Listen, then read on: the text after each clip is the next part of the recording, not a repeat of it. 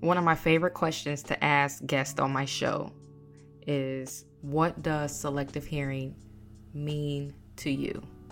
Now, if you ask me that same question, I would have to answer it like this.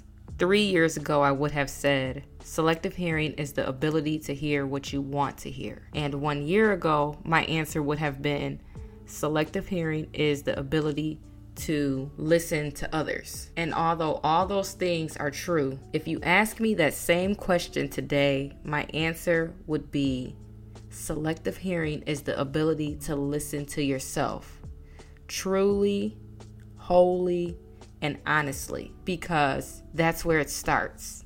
It starts with you. Once we can listen to ourselves and truly hear what that voice inside of us is communicating to us, is when we will be able to listen to what others are speaking to us. The first step in the healing process is having conversations. But first you have to have those conversations with yourself. And once you are whole, you can start having those conversations with others.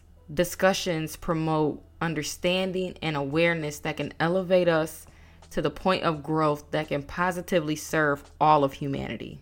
My mission is so clear this season, and it's still the same.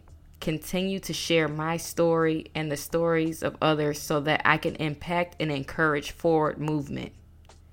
A movement that can serve generations to come and help them love and heal and be better than every single thing that came before us. So I'll ask you again, what does selective hearing mean to you?